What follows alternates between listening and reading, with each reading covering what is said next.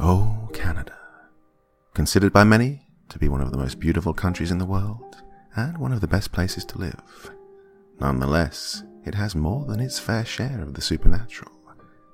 A collection of 5 tales for you this evening, all written by the wonderful Manon Lisette, scanning the breadth and width of the nation. Tales of intrigue, mystery, and suspense. Well, my dear friends, we've made it to the middle of the week, and I think you know what time it is. Yes, it's time to sit back and relax with your favorite drink and listen.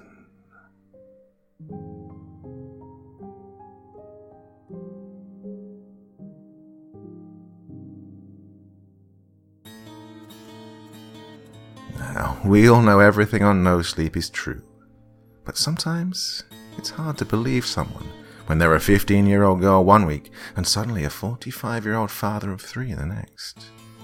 That's why I wanted to do something different. Over the past couple of months, I've been putting out feelers to friends, family, colleagues, and even strangers to collect and share real paranormal encounters they've experienced here in Canada. It's been a little tough going because I tend to be pretty shy out there in the real world, and it can be awkward to ask strangers if they've ever seen a ghost. But I was really surprised by the positive reception and people's openness to discussing the topic. Turns out, if you ask around, almost everyone has had some sort of paranormal encounter or another that they're willing to share. They're not all super interesting though. So, with their blessing, I'll be relaying their stories to you in this series entitled Canadian Paranormal Encounters. Okay, quick note. I typed up these accounts in the third person because, well, it felt weird to write in the first person, given they happen to other people. I know it's not the norm, but, well, it makes more sense to me. The first story comes from my mother's cousin, Jean-Francois, who worked at one of Quebec's largest hydroelectric dams back in the early 1970s. He was hired by Hydro-Québec as an engineer, and his job mainly involved patrolling the Manic 5 powerhouse, checking the valves, maintaining the turbines, making necessary repairs, that kind of stuff. He was never alone at the facility, but the workforce was fairly small, so he'd often go hours without seeing anyone else. So, before I begin his story, I just want to put things into context. If you already know how hydroelectric dams work, feel free to skip this, but if you don't, here's the short version. Number 1. A big old wall on a river, in this case the Manicouagan River, to create an artificial lake. 2. Build a powerhouse with turbines nearby downstream.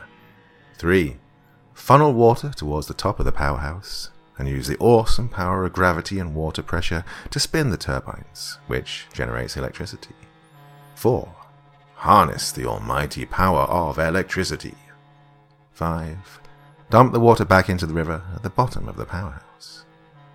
Now, the cool thing is, if the river has a good enough flow and is long enough, you can build multiple hydroelectric dams on it and keep juicing that same water for all it's worth. Hence, the name of the powerhouse Jean-Francois worked at, Manic 5. Manic for the river, and 5 for the dam number. Now, technically, due to circumstances I'm not going to get into here, Manic 4 was never built, so Manic 5 is actually the 4th dam on the river, but that's not really important here. So, explanation over, on to the story. Manic 5 had only been running for a few months when Jean-Francois was hired, and Hydro-Québec was having trouble staffing the powerhouse. He figured it was due to the dam's remoteness. It was about 3 to 4 hours away from civilization, with only one lonely road to and from. The distance made it impractical to commute, so the staff would spend the entire week at the facility and swap out with a second crew every other week. On the phone, Jean-Francois recounted the first time he drove up to the dam. He described it as a massive concrete behemoth peeking out from an ocean of trees, like the outer wall of a castle that didn't exist. It had a weight to it that went way beyond that of its building blocks and the water it held back. He felt like it was watching him.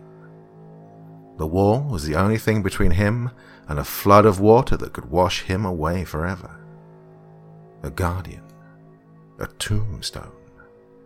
The powerhouse was so close, if anything were to bring the damn wall down, he'd have just enough time to know death was coming, but not enough to run. I guess you could liken it to living under a volcano. He was paranoid the dam wouldn't hold. He inspected it every chance he got, searching for fissures and leaks, but never finding any. Intellectually, he knew it was built tough and wouldn't break, but he couldn't shake the nerves. It was like looking out over a ravine and knowing there's only a guardrail between you and certain death. How strong is that guardrail? Do you take it at face value that it'd hold? He barely slept his first week there, keeping his ears open for any sign of impending doom. But at first, all he heard was the ceaseless drum of water rushing through the turbines. Then, one night, as he was staring at the cold concrete ceiling in the makeshift dormitory, he heard a dripping noise. Any deviation from the norm naturally struck a chord of terror within him. It was kind of like bracing to feel the iceberg hit, and then hearing a light scraping along the hull. Where there's smoke, there's fire. Already drenched in sweat, Jean-Francois got up to investigate. The powerhouse was full of criss-crossing concrete corridors, making the source of the sound difficult to pinpoint. With nothing but a flashlight in his shaky hands, he walked up and down, straining his ears to differentiate between echo and source. It was only once he'd reached the lowest floor that the sound became loud enough for him to confirm he was headed in the right direction. He swept his flashlight left to right, until he caught something shimmering on the floor. As he approached, he realized it was a puddle coming from under a door where they'd been planning on installing a security office. Now, if it's not obvious enough, water inside a hydro dam full of electrical equipment, yes, it's not a good thing. He scurried to the nearest supply cabinet and slipped into these really thick rubber boots for insulation. He returned to the door and found the puddle had grown. Not a good sign. Unsure what he'd find inside, he cautiously opened the door, imagining a wave of water waiting to sweep him away. He found the room empty, but for a large puddle of water in the middle of the room, slowly spreading towards the corridor. This was a relief, because it meant it was likely just a leaky pipe and not, well, you know, a tidal wave of doom. So there he was, in the room, searching for the source. He checked the walls. Nothing. He checked the ceiling. Smooth as silk. He crouched down and inspected the floor to see if it was bubbling up through a crack. Nothing. He felt a droplet hit the top of his head. Okay, he figured. He'd probably ruled out the ceiling too fast. He backed away and aimed the flashlight up, squinting to find the source. He heard a few drips, but couldn't see movement or water clinging to the surface. He looked back down to the puddle and saw a droplet splashing into it. This is the part of the story where Jean-Francois' voice began to falter. I could tell. Even so many years later, it still freaked him out. There was this distinct uncertainty in his voice, as though he was both afraid to say what had happened out of honest fear, and out of fear of ridicule. Silence hung on the phone for a few moments, and then he continued. He told me he panned the flashlight back up very slowly, and that's when he saw it. There was a droplet hanging in the middle of the air. It slowly curved inward in a J-like shape, pooled, and then fell into the puddle. Jean-Francois swears it was as though it was following the curve of someone's cheek all the way down to their chin. He stood in stunned silence as another droplet emerged out of thin air, somewhere between 5 and 6 feet in the air. Drip. Drip. Drip. He ran out of there so fast he almost lost one of his boots. He ran back to the dormitory and shook one of his colleagues awake. Exhausted, confused, and more than a little grumpy, he reluctantly followed him back down not even 10 minutes later. The puddle was gone, but in its place were wet, bare footprints walking all around the room, up the walls, on the ceiling, and, finally, leaving out the door and disappearing halfway down the hall. Jean-Francois said he refused to go back to that section of the powerhouse after that night, but he heard others also found puddles leaking out from under that door. They ultimately built the security office in another location and converted the space into a storage room, but even that wasn't enough. The room was later sealed off with concrete, under the guise that there was some sort of flaw in the foundation. But they say, even today, they sometimes find puddles under the now sealed wall.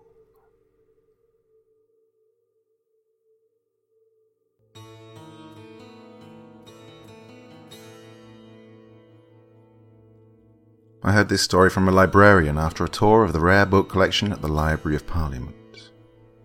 This was actually what spawned the idea of writing about real Canadian paranormal encounters, but since it was kind of spur of the moment, I didn't have anything prepared and didn't take notes.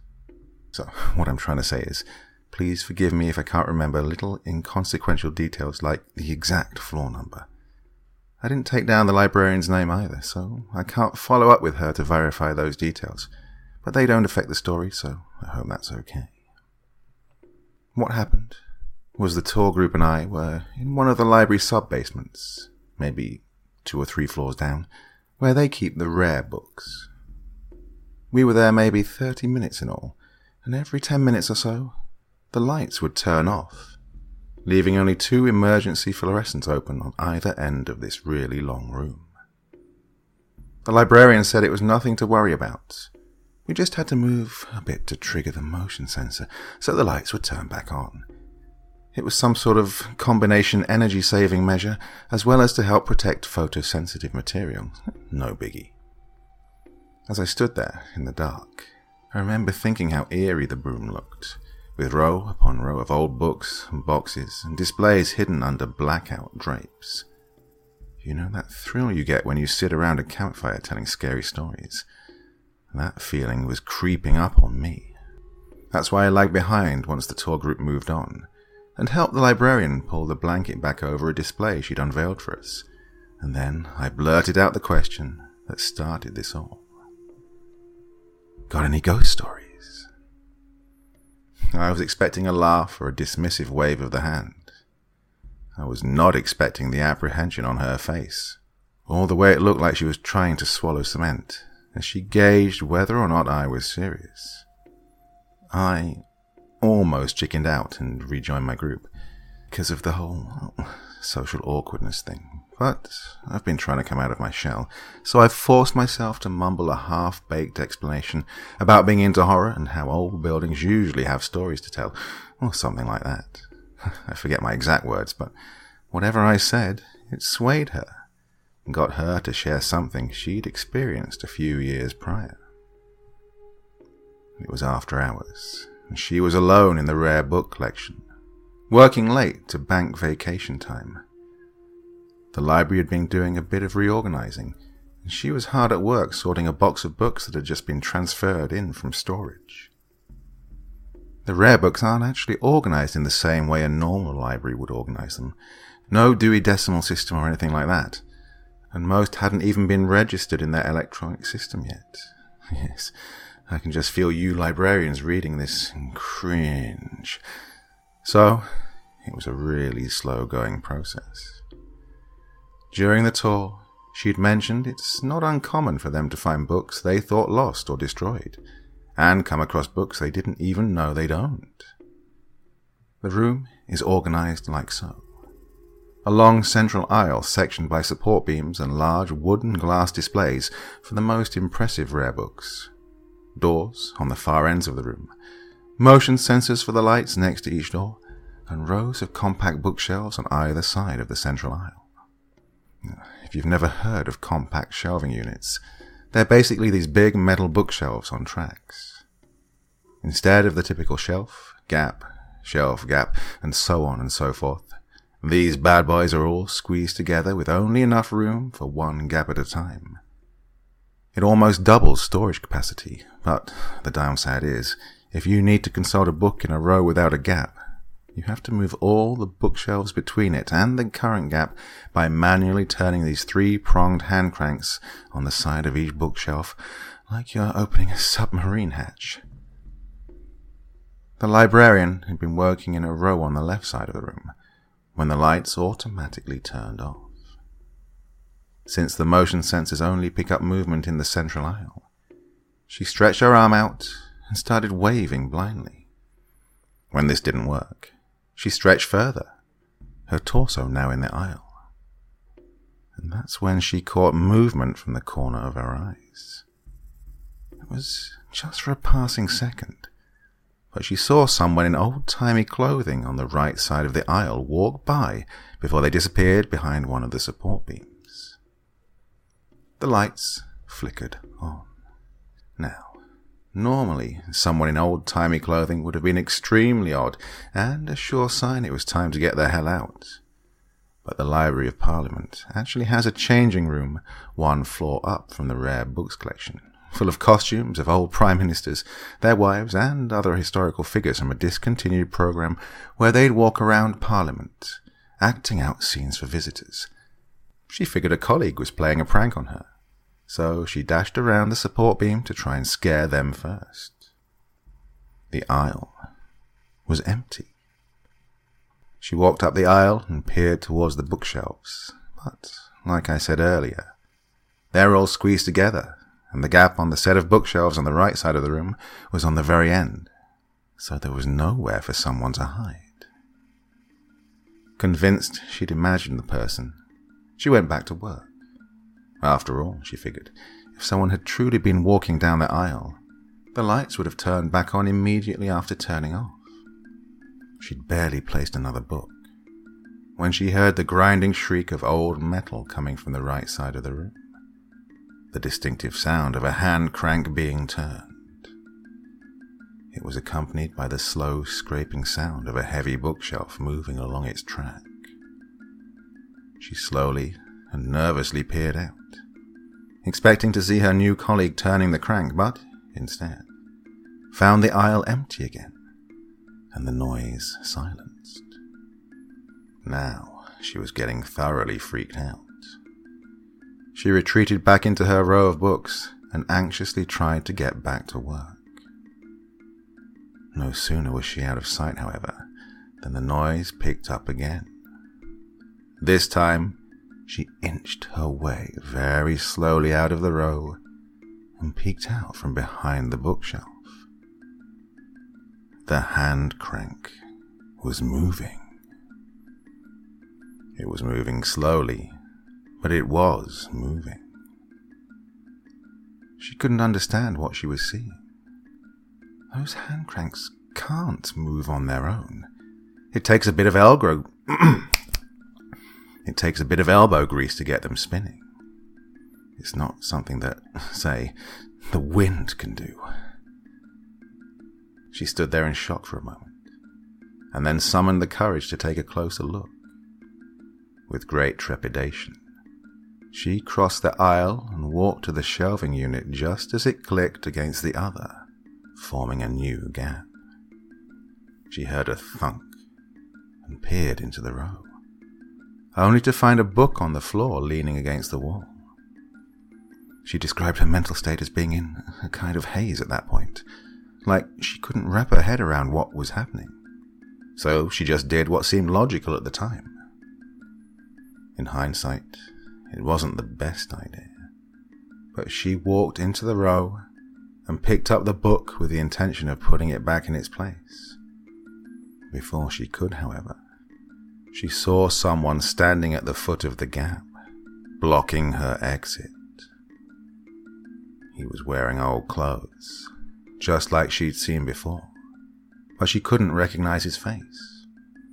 There was something about him that filled her with dread, and she only realized much later it was the fact that she couldn't see his lower body. He stepped aside and disappeared from sight, and suddenly she heard the squeal of the hand crank, and it was moving fast. The bookshelf began sliding towards her rapidly. She screamed, dropped the book, and ran out just as the shelves were starting to squeeze against her. The aisle was empty. No sign of the crank-turning phantom. Suddenly, the hand crank on the left side of the room started spinning wildly, closing the gap on the row she'd been working on earlier and crushing the box of books she'd left inside. She booked it out of there like a bat out of hell. Out the nearest exit, up the first of the flights of stairs. She heard footsteps behind her, but she didn't look back.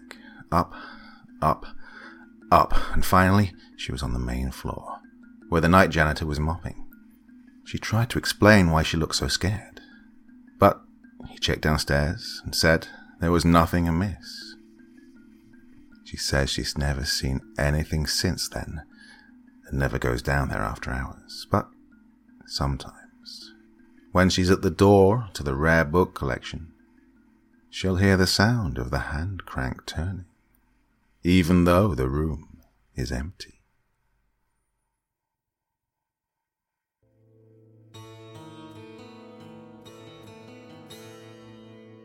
I was out to lunch with my colleagues the other day, and I asked them if they'd ever experienced anything paranormal.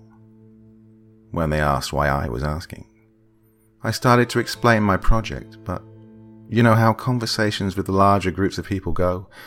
Tangents come in like tides and drag topics away to a watery grave. Someone said something about writing back in college, and then someone else made a joke about construction, and splash, there goes my sandcastle. As we were walking back to the office, Dan crept up behind me. Boo! Yeah, he was cheerful, as he always is. He gestured to come closer, so I got on my tippy toes to bridge the distance. In a whisper, he proceeded to tell me he had a story for my little project. It's a creepy one, he said, but you can't tell a soul. Kind of defeats the purpose, I replied. He laughed and said I could share it, just not with anyone at work. He's hoping none of our colleagues go on Reddit. Well, no one's going to believe you anyways, he said. We'd just reached the office by that point, and we were running a little late, so he told me to come get him during break time. A few hours later, we were sitting by the fountain in the atrium, and he was telling me this story. Dan had been out with friends one evening in Ottawa about a month ago. He was, admittedly, a little tipsy when this happened, but nowhere near blackout drunk. He was a couple of beers in when one guy suggested they migrate to a pub a couple of streets down, where they made better wings. Being a wing connoisseur himself, he enthusiastically approved of the change in venue. The group paid their bill and staggered out the door. They were at the intersection of Sparks and Metcalfe, headed down Sparks towards Bank Street. I've personally walked that stretch of road 1,000,000 times, and I can tell you from experience, it's only a 5-minute walk. Well, 8 if you're a little drunk, 10 if you're really drunk and have a limp. Between points A and B, there's just one other intersection, and that's Sparks and O'Connor. Point being, it's a very short, very easy distance to transverse, sober or otherwise. Plus, since Sparks is a shopping street closed to anything but foot traffic, it's also pretty safe. Dan was lagging behind as the group arrived at the intersection of Sparks and O'Connor. He said he never actually saw the street sign, but there really was no other intersection it could have been. Like I said, there's just one street between Metcalfe and Bank, and that's O'Connor. His buds crossed the street just as the pedestrian light flashed red, and he got stuck on the other side. He wanted to run over, but there was a car roaring its engine impatiently, so he waited and pulled out his phone, sending his friends, and I quote here, dank memes, so they wouldn't miss him during his short absence from the group. In the corner of his eyes, he noticed the white flash of the crosswalk signal activating and sprinted across the street while fumbling to turn off his data plan. When he finally looked up, now on the other side of the intersection, he was stunned to find his friends weren't there waiting for him. Thinking they'd gone ahead, he peered farther down the street to find them, and instantly felt his stomach drop. The whole stretch of Spark Street was completely empty.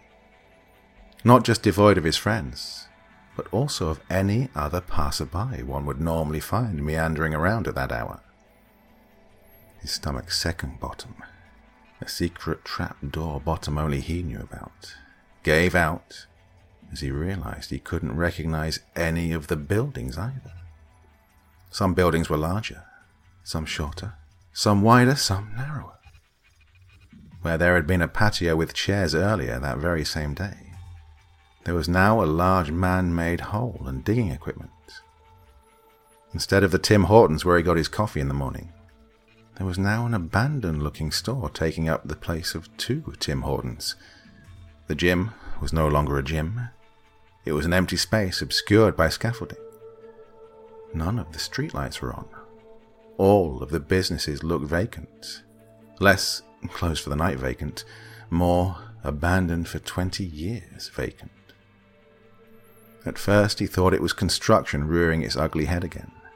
They're building a light rail transit system in the area right now, so it's not uncommon to come to work one morning to find your street blocked off for construction, then go home that evening and find a big hole at another intersection.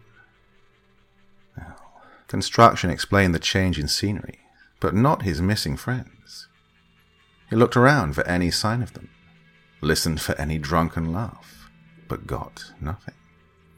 He pulled out his phone to text them, but he somehow lost his signal in the middle of downtown Ottawa, where even the crappiest service providers reached. What else could he do but keep walking and hope to rejoin them on Bank Street? It was just one block away. He quickened his pace, but as he did, more buildings came into view, replacing the ones he'd passed. There were far too many buildings for the small stretch of road he was on. Long past where Bank Street should have been, there were bistros, gift shops, restaurants, none of which he recognized, and all of which were empty and abandoned. Some of the signs had fallen off, some of the awnings were torn in two, and some of the doors were wide open and hanging off their hinges. He glanced behind him, and he could only see more buildings stretching out into an infinite void. Confused, he stopped and asked himself the questions you'd expect someone in his situation to ask. How much did I have to drink? Is this a dream? Did someone spike my drink? As he pondered these things, he noticed something in the window of the nearest storefront. From the look of the empty and cracked displays, it seemed it had once been a jewelry store, though there wasn't even the smallest trinket left. Square in the middle of its large, store-wide window was a figure standing in the darkness, black eyes shining like a cat's in the night. Dan felt the cold grip of fear wrapping around his throat as he tried to avert his gaze, but found himself incapable of breaking his stare. It was only when the hairs at the back of his neck started to prickle from an increasing fear that something was standing behind him that he managed to turn away. When he saw the dozens of silhouettes staring back at him from the storefronts on the other side of the street, he wished he hadn't turned at all. They were everywhere, behind every window, standing at every door, sitting on every rooftop. Indistinct and uniform, melting into one another's shadows, except for those big black eyes locked on him and him alone. Dan sprinted down Spark Street, trying to get away from the spectres, but with every step, they seemed to get closer. no longer content with just standing behind the windows. They began appearing on terraces, benches, next to statues.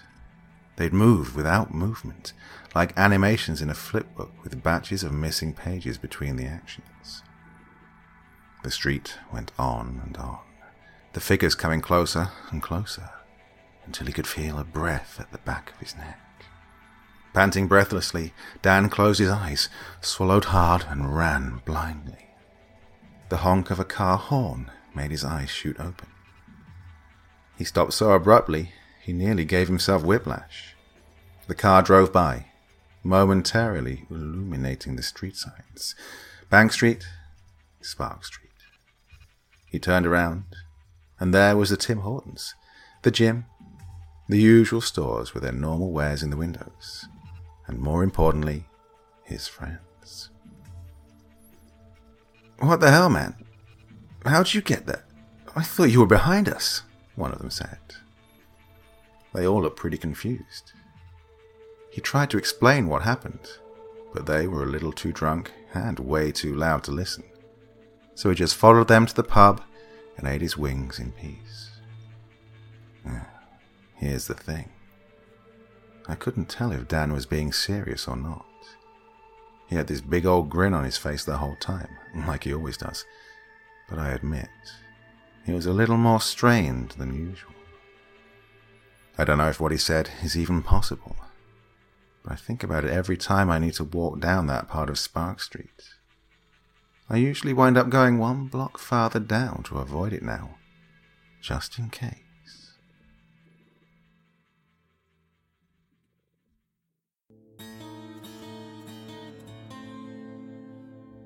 This story comes straight from a friend of mine, which are words that normally sways one's legitimeter straight into the big red bullshit section. But I ask that you pull that arrow back. I did my homework, and suffice to say, there's a reason I split this story into two parts, both shared here. This tale started with a friend, but there was also another witness to the events, and I tracked that person down to corroborate what happened. In doing so, I got more than I bargained for. We're headed west for this one, all the way to Alberta, to hear about the last ride of the night. According to the internet, West Edmonton Mall is the largest mall in all of North America. It's so large, in fact, that it has a whole goddamn amusement park in it. That amusement park is known for three things: being awesome for being inside a mall, and an accident in 1986 that led to a bunch of people biting the bullet after a roller coaster car derailed and smashed into a concrete post. Yep, that went dark quick. Right. My friend's friend, Alex, was at the mall earlier this year when he heard the amusement park figuratively calling to him. It was getting late, and most stores were prepping for closing. But since there were pretty much no lines at the amusement park, he figured he had enough time to go on a few rides. He bought tickets and got on every single attraction without delay, except for the time it took for the current ride to end and their few passengers to disembark.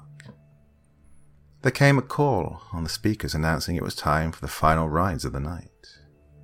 A few of the smaller attractions were already blacked out and their operators busy sweeping.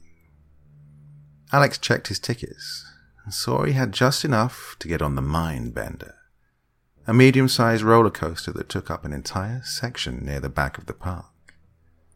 He hurried there and arrived just as one of the employees was about to chain the entrance to the waiting line. "Hey, wait!"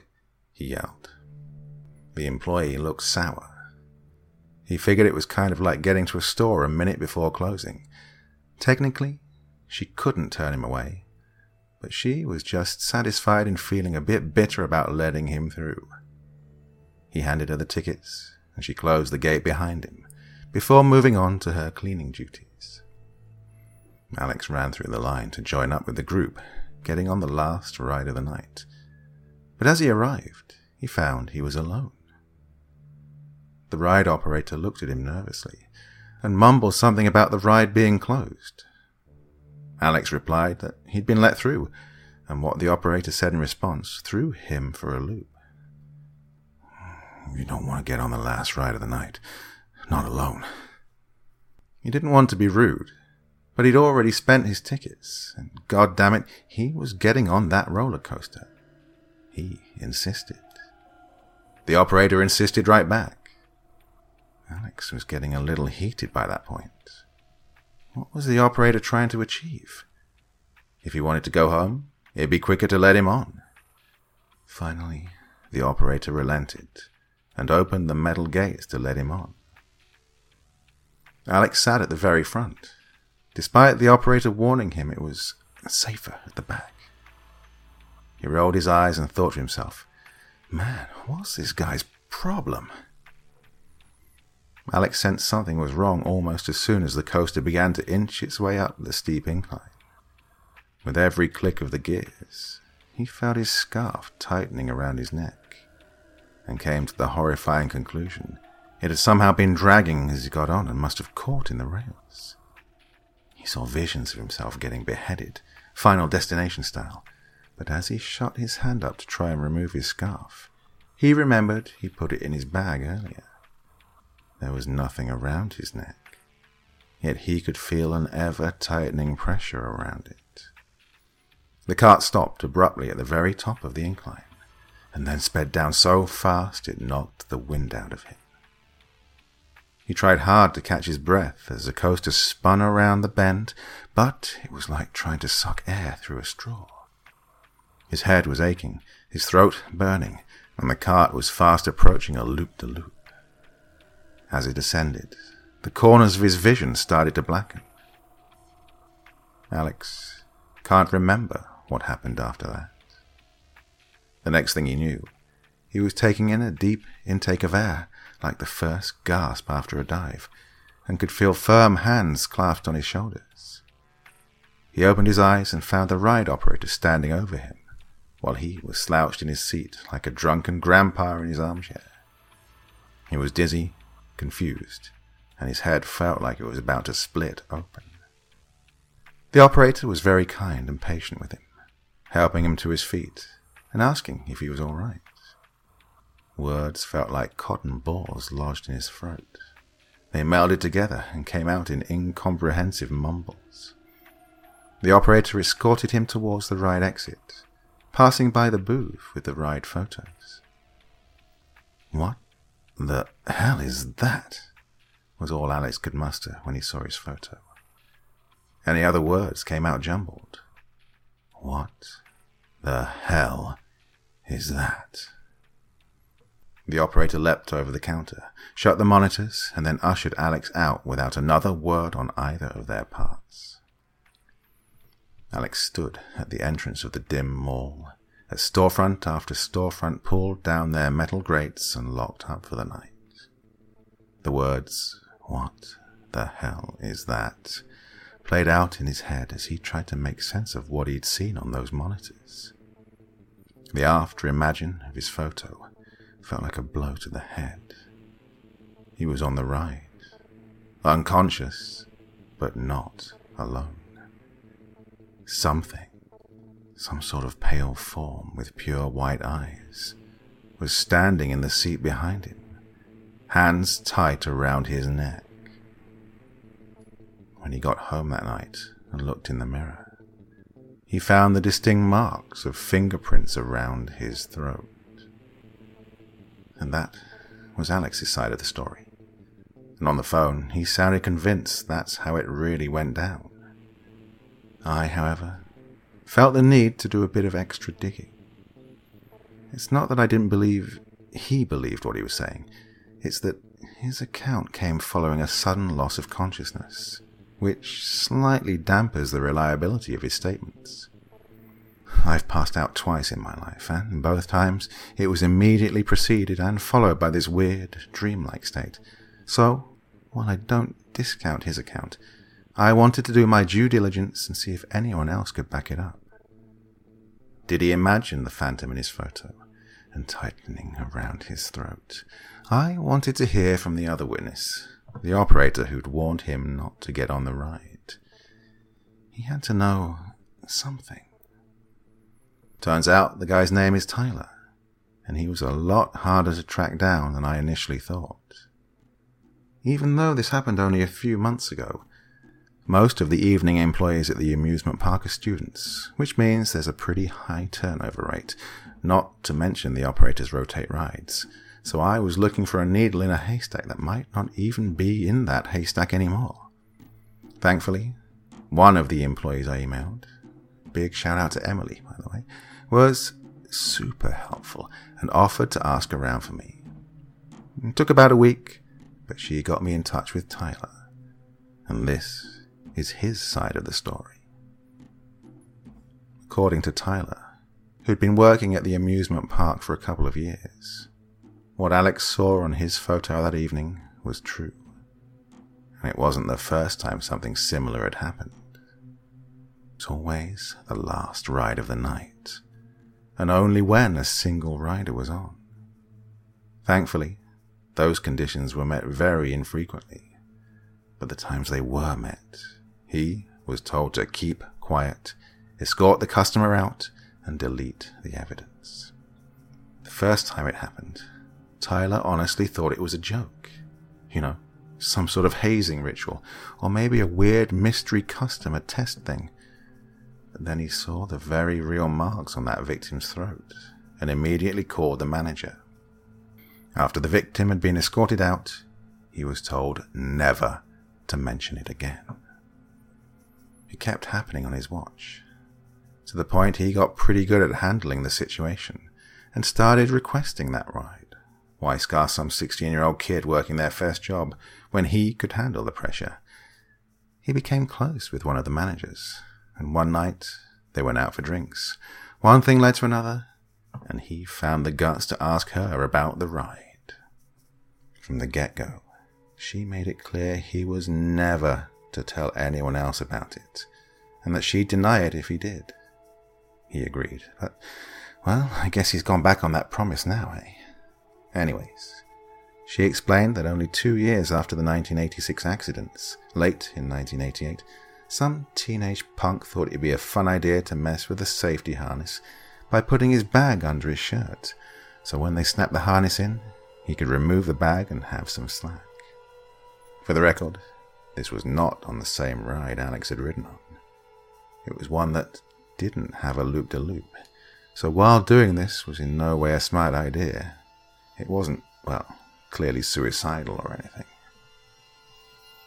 Security cameras showed that, when the ride took off, the kid pulled the backpack out and stood up in his car. You know those signs that say keep your legs and arms inside the vehicle at all times? They're there for a reason. There are all manners of gears, pillars, and support beams all over roller coasters, and if you stretch out too much, you could hit them. Now, imagine someone standing on the kind of ride designed to be sat in. The teen was fine at first, but somewhere in the middle of the ride, his head struck an overhead beam, and he fell unconscious in the car. Now, this is where the incident from 1986 I mentioned at the very start comes into play. See, apparently one of the night managers saw what happened and immediately ran to the coaster's unloading platform. You'd think he would have wanted to help, that he could have called for an ambulance, but instead, he told the ride operator to shut the gate and keep a lookout. Another incident at the amusement park so soon after the first could have shut it down, and they would have lost their jobs.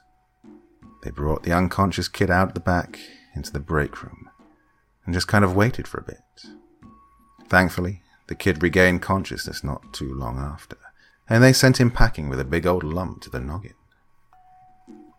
They didn't think about it until they saw on the news a few days later that very same kid died of a blood clot in the brain. They knew if they just called an ambulance, he would have been okay. Tyler says the ghostly figure is that kid's vengeful spirit, trying to get back at the manager and ride operator who let him die.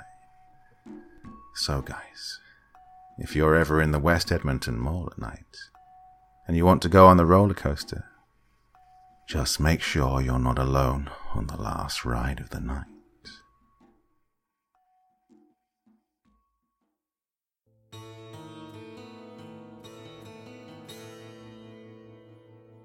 I've got to say, for some reason, this next story really shook me. Which is kind of odd given I was twice removed from the events. What I mean by that is, I didn't even hear about it from the source. I heard about it from his widow. I really hesitated on sharing this one with you guys, since I couldn't interview the person it happened to, but it was too creepy not to share it. So here it is. There's a man with a hat staring at me from the sidewalk. Ashley, Jonathan's widow, remembered him speaking those exact words. It's not that they were so striking or so outside the norm that she committed them to memory, but he spoke them every time she saw him over the course of an entire week. "That's just the streetlight," she'd reply patiently as she fluffed his pillows and gave him his meds. "Streetlights don't wear hats." It was a game, she figured. She didn't know what he expected from the exchange, but it had to have been some sort of game. He'd been diagnosed with dementia not even a year prior, after she started noticing little things, like him trying to eat using the wrong side of his fork. His condition had degenerated rapidly. She'd caught him cussing out a coat hanger once and cowering in fear at the sight of their eldest son. She could usually, if not shake him from his delusions, at least calm him down. And when it came to the man with the hat, there was no emotion, no wild look in his eyes, just a flat statement of fact, as though he were testing her, or maybe himself. Mistaking an object for something else was one thing, but no amount of books and research could have prepared her for the day Jonathan changed his tune. "The man with the hat is on the grass now." She tried not to let her apprehension show on her face. There was nothing in the yard that could have been mistaken for a man in a hat. No streetlight, no bus, no fountain, nothing. She wasn't afraid of the idea of the man in the hat, but of the fact that it was a sign his condition was deteriorating even further. At her age, it was tough to take care of herself and him, so when he said that, it reinforced her fear she was going to have to place him into a care facility, and that meant she'd be left in that big house all alone. Ashley couldn't bring herself to do it. She wanted to delay the inevitable for as long as she could, so she just calmly told him there was no man with a hat in the yard, and she continued to tell him this over and over and over again. "The man with the hat is by the garden now," he said a few days later. She told him there was no man with a hat.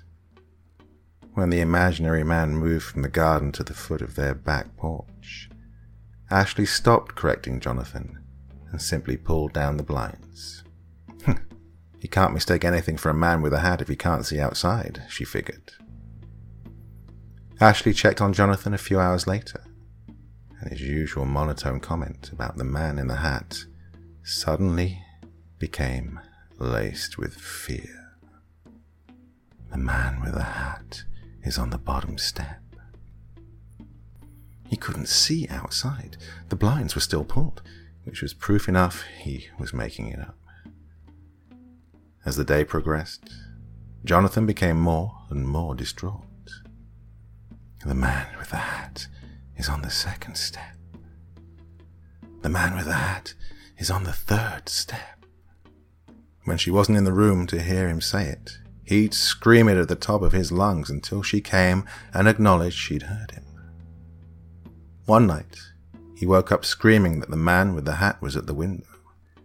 She was shaken, not sure how to handle her husband.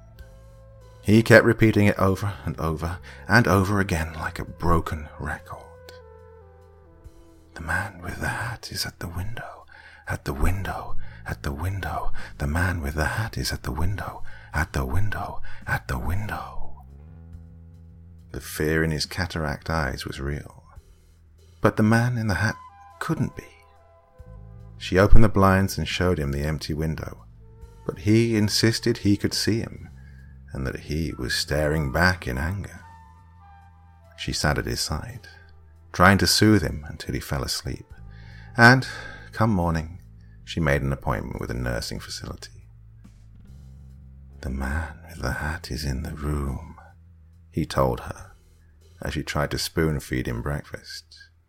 He hadn't been eating much, not since his imaginary friend had reached the back porch. She didn't like to leave him alone, not in his condition, but they needed groceries, and none of their kids could come over to watch Jonathan. Ashley checked on him one last time before she left. He was trembling, eyes locked on the wall in front of him. "The man with the hat is at the foot of my bed," he whispered in a stressed hush. She promised she'd be back soon and put the phone on his bedside table. Her son, the smart one, had rigged it so that if she called, it would pick up automatically and go on speaker. Like a long-distance baby monitor, she explained. Ashley hadn't been gone for even half an hour when she got this terrible feeling at the pit of her stomach, like something was wrong. She fumbled through her purse, trying to find her phone, and then called home. The call connected, but before she could even say anything, she heard her husband screaming, "The man with the hat is standing over me!" His words were followed by a guttural, almost animalistic scream. The line cut abruptly, and when she tried to call back, she got a busy signal. She abandoned her shopping cart and drove back home, speeding the whole way there. Jonathan was already cold by the time she arrived. The paramedics soon whisked him away, and the hospital pronounced him dead of a massive coronary heart attack, unrelated to his dementia. Now, Ashley doesn't believe the man with the hat was real, per se. She was quick to dismiss the idea of him being a ghost or a demon or anything of the sort. When I pressed her and asked her what she thought it was, she looked out of the window and went quiet for a bit. "You know how animals know when they're about to die?" she asked, not giving me time to answer. "My cats all found a warm space to die when their time came. Maybe they can see death coming. Their bodies know it's time, and it makes them see something, so they know to get ready. Maybe every living thing has their own version of a man in a hat, but most of us can't see it. Maybe that's what the Reaper is. Not a monster, not an entity to come take you away, but a vision, a sign we see on the highway of life, letting us know it's time to get off at the next exit."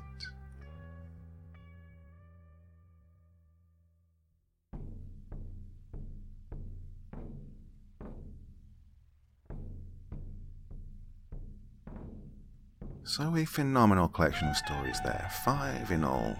Which one was your favourite? I kind of like them all, but maybe there was one that stuck out for you. Let me know in the comment section below the video.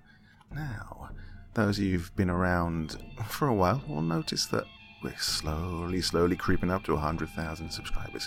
I can't believe it. What the hell's wrong with you? Haven't you got anything better to do than subscribe to me and listen to the stories? Oh, you know I appreciate every single one of you. So, what should I do? I haven't got a clue how to celebrate this. I need your advice, guys. Come on, let me know. What should I do? Well, another story coming up on Friday. Got a few things lined up for you, and I think you're going to really enjoy it. You have to wait and see now, aren't you? Okay, it's only a couple of days away, and I know you're going to join me again, aren't you? Yes, you are. But that's all for me for this evening. So, sweet dreams, everyone, and bye-bye.